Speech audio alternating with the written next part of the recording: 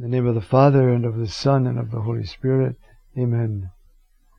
Heavenly King, Paraclete, Spirit of Truth, you who are everywhere present and fill all things, treasury of all that is good, Master of life, come, dwell within us, cleanse us from all stain, and save our souls, O good one. Mary, cause of our joy, pray for us. Father, and of the Son, and of the Holy. Amen.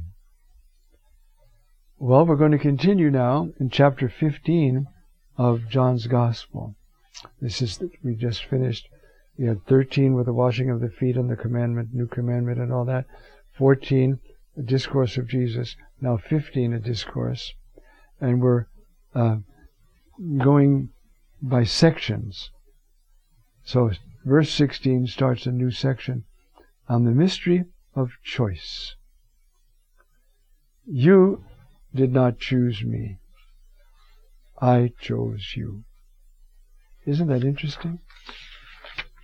You know, we think when we finally give our lives over to Jesus that we're doing it. We're yielding to the work of the Holy Spirit in us, which is the call of Jesus on our lives, you see. He takes the initiative, and that's what this whole passage is about. See, you did not choose me, but I chose you, and I set you forth, appointed you, if you will, that you should go and bear fruit, and your fruit will last, so that whatever you ask of my Father in my name, He will give to you. Now, there are three themes here. Jesus' choice of us, that we go and bear fruit. And because we're bearing fruit, as it says, you see, so that whatever you ask the Father in my name, He will give you. Why? Because you're bearing fruit. If you're bearing fruit, you're bearing me.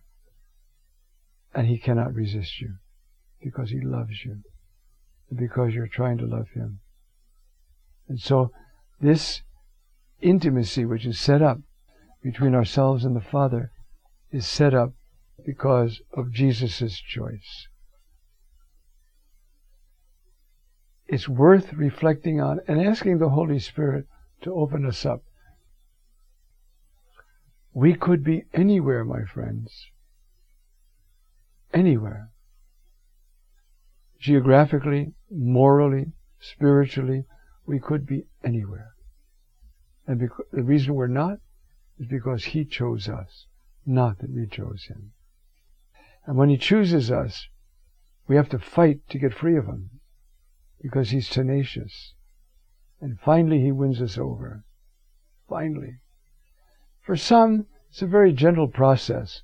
A fellow wants to be a good businessman and marry and have a nice family, and then a little tug to the priesthood starts, you see, and he, it would be nice, but finally, no, I'm supposed to do that. Now, who gives him that drive for that choice? It's a difficult choice. It's a strange choice in a way.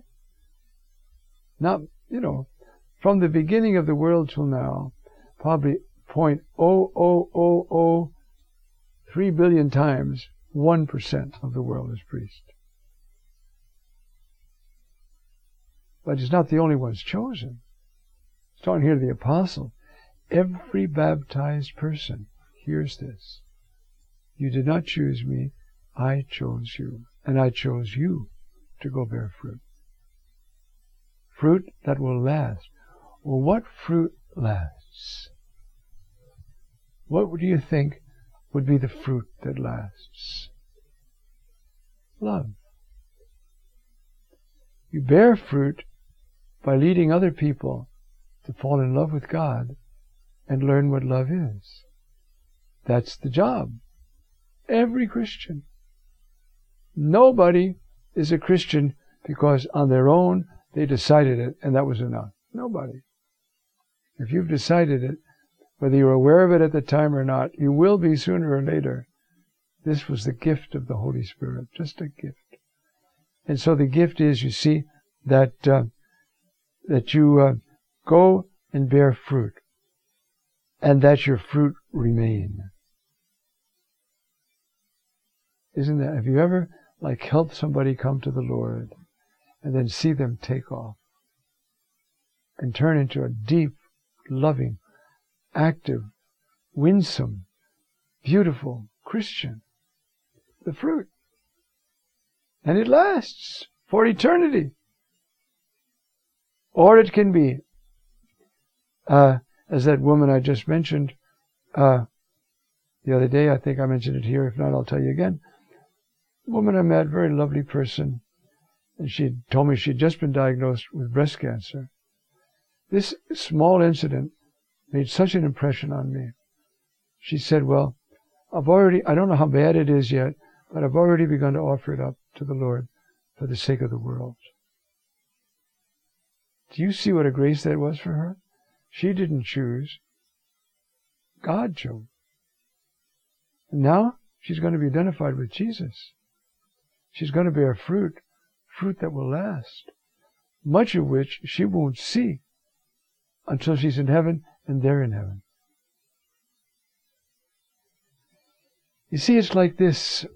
There's a big mud puddle, and there's a chain in there. God picks up any chain He wants, and as far as that link will let Him pull up, all the other links get out.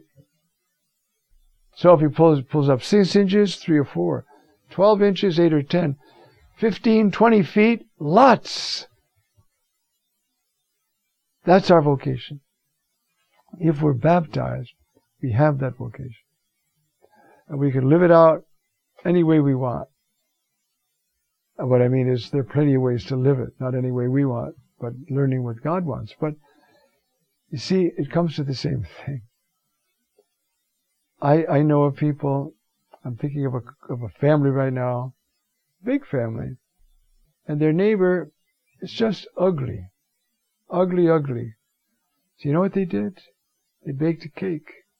They knocked on his door and said, we want to give you this for Thanksgiving or Christmas or whatever it was. The guy was bowled over. You don't go giving loving presents and loving attitudes to people who have just made your life miserable, unless you know Christ. And so that's what he's saying here. Fruit that will last. It will last for eternity. That's your fruit. Keho karpo simon meni. I've forgotten how that's, well, that's my own translation. What do I have here? And your fruit should abide. I see that you would bear fruit. That's why I chose you. And that I chose you that your fruit abide. Okay? So that, you see, whatever you ask the Father in my name, He will give to you. And then He lays down the commandment. This is the first time in this way. These things I command you, that you love each other. That's the commandment. If you try to do that commandment day by day, hour by hour, you will be a saint. You see? This is my commandment, that you love each other. See, if the world hates you, know that it hated me before you. And now we start a whole new theme. You see? If you were ek tu kosmo, if you were ek, out of, from. Now that's a very important word in John, ek. It means origin and participation. If you're from the world and you're like the world, well, the world's going to like you. And you know, when you live in a life of sin, what do you want? Company in sinning. Because you know darn well you're wrong. But with enough friends around, drinking, having illegal, immoral sex, I don't know, stealing, whatever, you need company. You see? And so that's what he's saying, see? And the world will hate you because you're a challenge. If you were of the world would love its own. Now, because you are not of this world, but because you are not of this world, But I have chosen you out of the world, and you get the same thing again, huh? So who does the choosing? Jesus, through the Holy Spirit. And because of that choice, the Holy Spirit moves us, and we're free. We can respond to that choice, or we can say, I'm busy, and do something else. Don't miss the choice. I'm not talking about being damned. I'm talking about having a life in this world and the next that is beyond belief, with peace, with joy, with union with Jesus, getting to really know Him. Okay. But you are not of the world, but I have chosen you out of the world. And this is the reason why the world hates you. And now we start a section which is very much like the synoptic tradition, you see?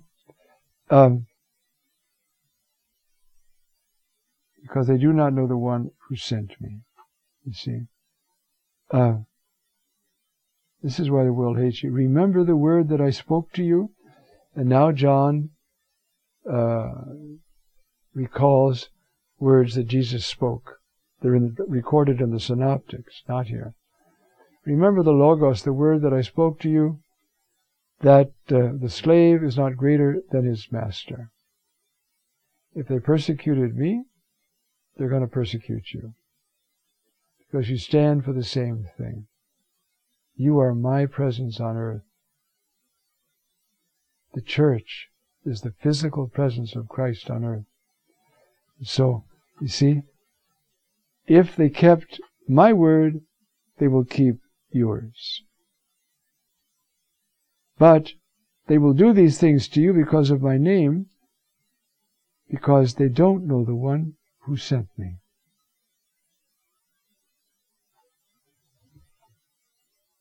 You understand that what is the deep drive behind so much of the godlessness we see today? Is to try to obliterate the reality which is being borne witness to in our own hearts about God, His creator lordship, His love, His saving us from sin. Because if you get into that world, you're going to have to stop being an egomaniac, a power-mad man. You see? So it isn't, there are quiet atheists who just go around, it doesn't seem to me there's a God. But we do have what's called militant atheism, to obliterate the name and the memory of God. It's impossible. Why? Because you're made in the image of God. You cannot obliterate it. This is where the hatred comes in. We've got to obliterate them, prove that they're wrong. All these people who believe in the Lord, we've got to get rid of them. Somehow or other. Inflict so much pain they give up, or kill them, or drive them into exile. You see, all of this, why? Because they don't know the Father and they don't know me. And that's what is being said, you see. So, if they persecuted me, then they will persecute you. If they kept my word, then they will keep yours. But all of this they will do to you because of my name, because they do not know the one who sent me. What a tragedy. This is the drive behind evangelization. And the new evangelization, which the Pope has invested his whole heart in, is what? It's re-preaching the gospel to the Christians. It's letting the Catholics hear the good news again. We've wandered so far from it, we're mixed up. And so now we have to listen to this good news again and let the Holy Spirit thrill us with it so that we can hardly stop telling everybody about it. That's the message.